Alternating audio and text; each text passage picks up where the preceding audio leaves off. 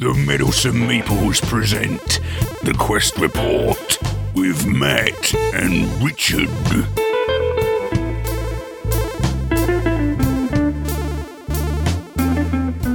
There is a game from Cool Mini or Not they call the Rising Sun. Nice. This is the second time we've actually... Yeah, this is the second time I've had to record this, a second take. I was hoping he wouldn't do that this time as well. Well, there you are. Disappointment, get used to it.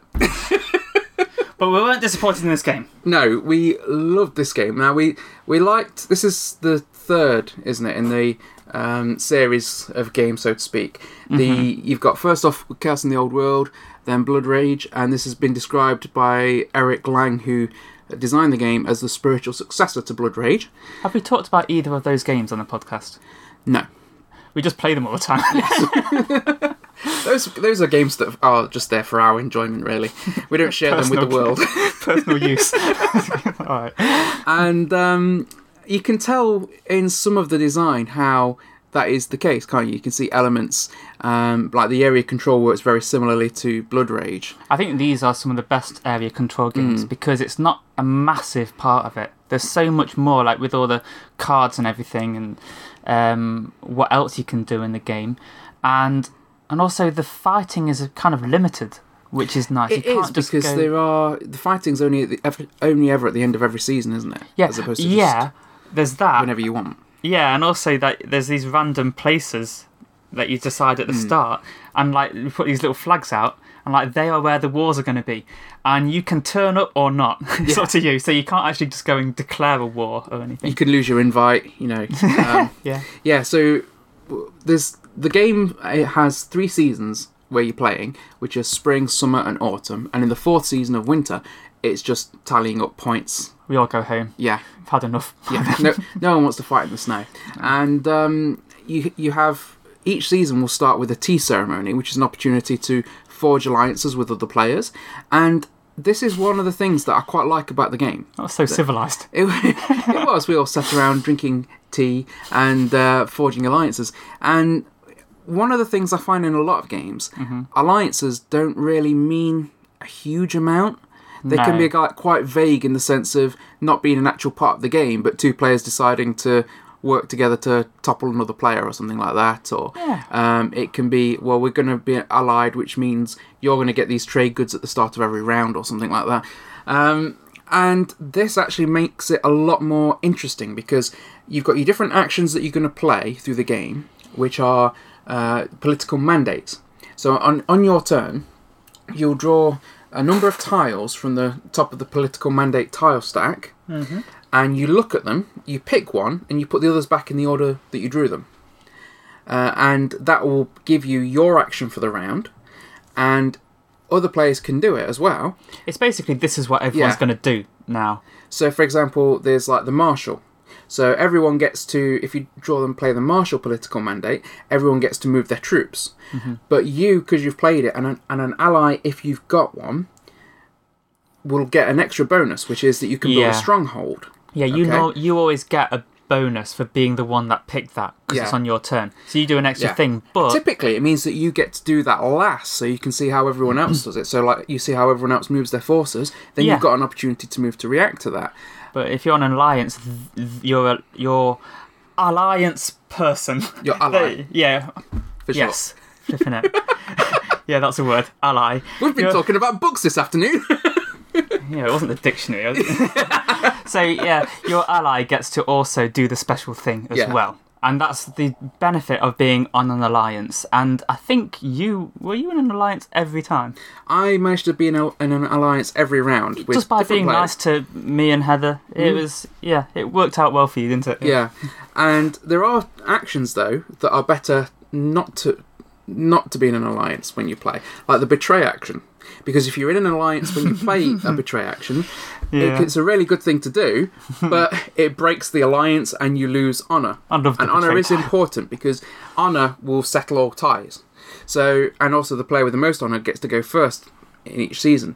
So honour is important, for you feel me, bad about yourself if you don't have it. Yeah, I was very ashamed, but there is reasons sometimes for breaking that alliance, and it's the only way that you can break an alliance during that season as well, because once you make an alliance, it's there for the rest of the game.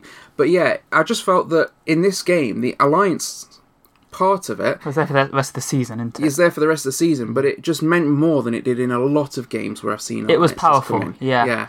But when I wasn't, but it wasn't be all end up, because when you're not in an alliance, you can use the betray. You can use the betray, yeah. That's the thing. Like, I didn't feel too bad when you and Heather were on an alliance, because I thought, I can't wait for the betray one to turn up, and I'm just going to use it.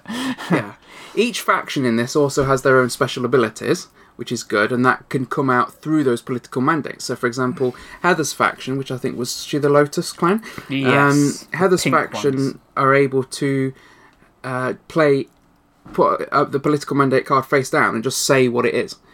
And they can just choose every time what they want it to be, which A is good because it means that they're not restricted by the tiles they draw, but B, it also means that they can remove a tile they don't want subsequent players to they could to use. get the betray one and say it was a harvest one, and then she's got rid of a betray. Exactly, and that could be a very powerful ability to do. There's only 2 of each. Yeah, 2 of each, and there's a total of 10 tiles, and you will, as I say, you draw them, and you get.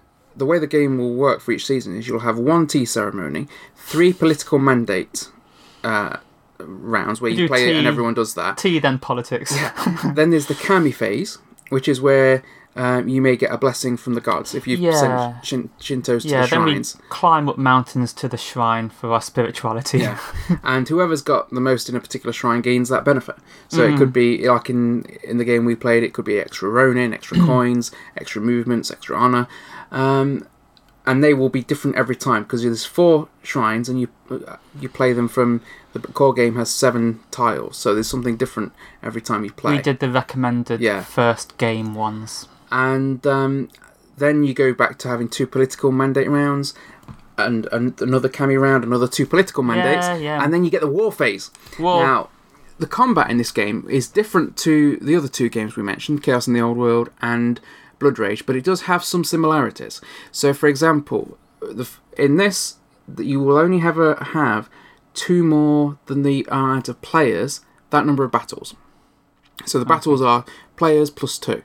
So you draw 5 tiles at the start when you're setting up for the season, and you'll place these 5 tiles down, and you know then, right, in this season, this is where the 5 battles are going to take place. You know what order they're going to take place in. But you get war advantages, don't you, Richard? Which you can bid on. Yeah, so the way that you actually do it is you have your money that you've kind of accumulated throughout that round, and you also have, I can't remember what you call it. What's that? Yeah, Ronin, yeah. But when I was talking about you have the little thing to hide it behind. You have a little cardboard shield stand. to hide your Yeah, so this is the point where you're having to hide the stuff you've got. So you have to declare it first, don't you? You declare what you've got, but then you hide how much you're bidding. And how many Ronin, which are little tokens for little mercenary guys that are going to help you in that war. And then what you do is you just assign gold to the different strategies that there are in the war, which are going to happen in a set order. It goes from left to right.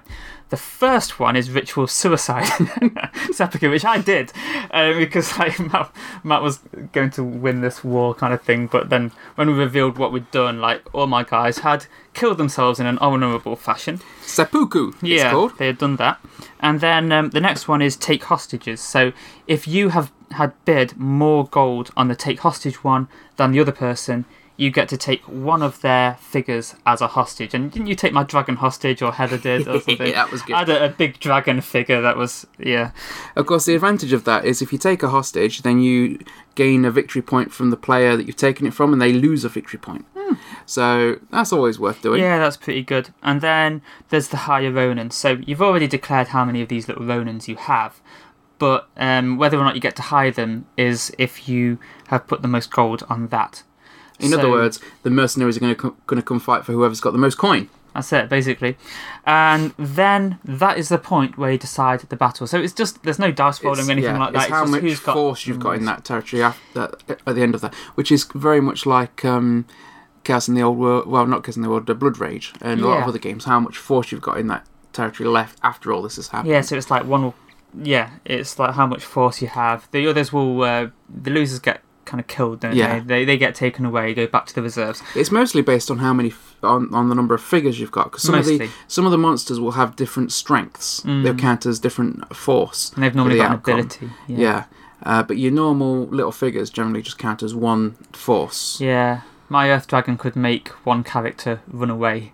I had and go to a different one. Dragon worth 5 force and things like that. So yeah, that was great. So after the battle's complete, the next thing is Imperial Poets, and this is basically how many victory points you get at the end, or whether you will get them. So if you put gold on that and you've put the most gold, then you get a victory point for every figure that's been killed in that battle. So basically, whether you've killed them or not. Yeah, that's it. Whether they could have been yours or somebody else's, but it's like you paid the poets to write the story of that battle, so you get to write the history basically. So the first part of that battle is the seppuku, which we mentioned, when a player might bid on that and then kill all their own figures, which would give them victory points and honour for each one they kill. It's a very honourable thing. Even though they've killed their own guys, you can get victory points for that.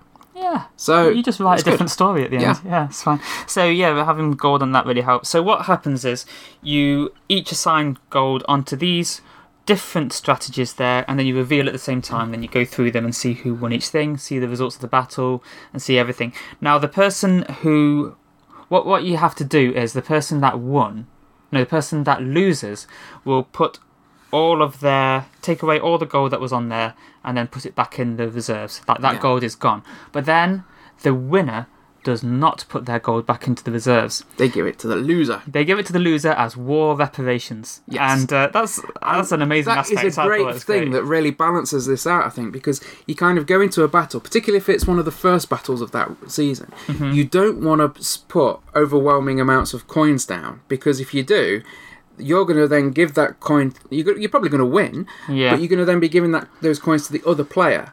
Now, if you're looking at it and you're thinking, well, there's going to be 5 battles this round. I've got 3 battles against player B, let's call them, and don't call your wife player B. Player W. If you've got to have a fight against someone later on in that round, you don't want to spend overwhelmingly with your coins, so that they'll have those coins then to spend overwhelmingly against you. So you have to sort of be a bit thoughtful as to how much you bid, because you want to win them, obviously. Yeah. Sometimes not because you want to do them. So, for example, with the seppuku, killing all your own figures to gain victory points and honour, you might not want to do that, but you might not want your opponent to do that. So you could bid on that to deny them the opportunity and just not... You don't have... Yeah, it always says may on all these things. It's optional, but you basically win the option to do that. So you could bid heavily on that so your opponent can't wipe their forces out. And you will see when you're quite overmatched, that is quite an appealing option. So then to have someone deny that, it's like, no... You don't get to kill yourself. I'm going to kill you. Don't take that away from me. You know, it's quite a powerful, scary monster option. that I have. Yeah, Some you of them are going to feed freaky. my dragon. Yeah, there's one with like a tree, and some of them are quite weird. There's a lot of skulls, and some of them have heads, and there is a tree that just has heads on it, and that is I don't like that one. No, that was a little bit weird. Yeah, we didn't use that in the game, but.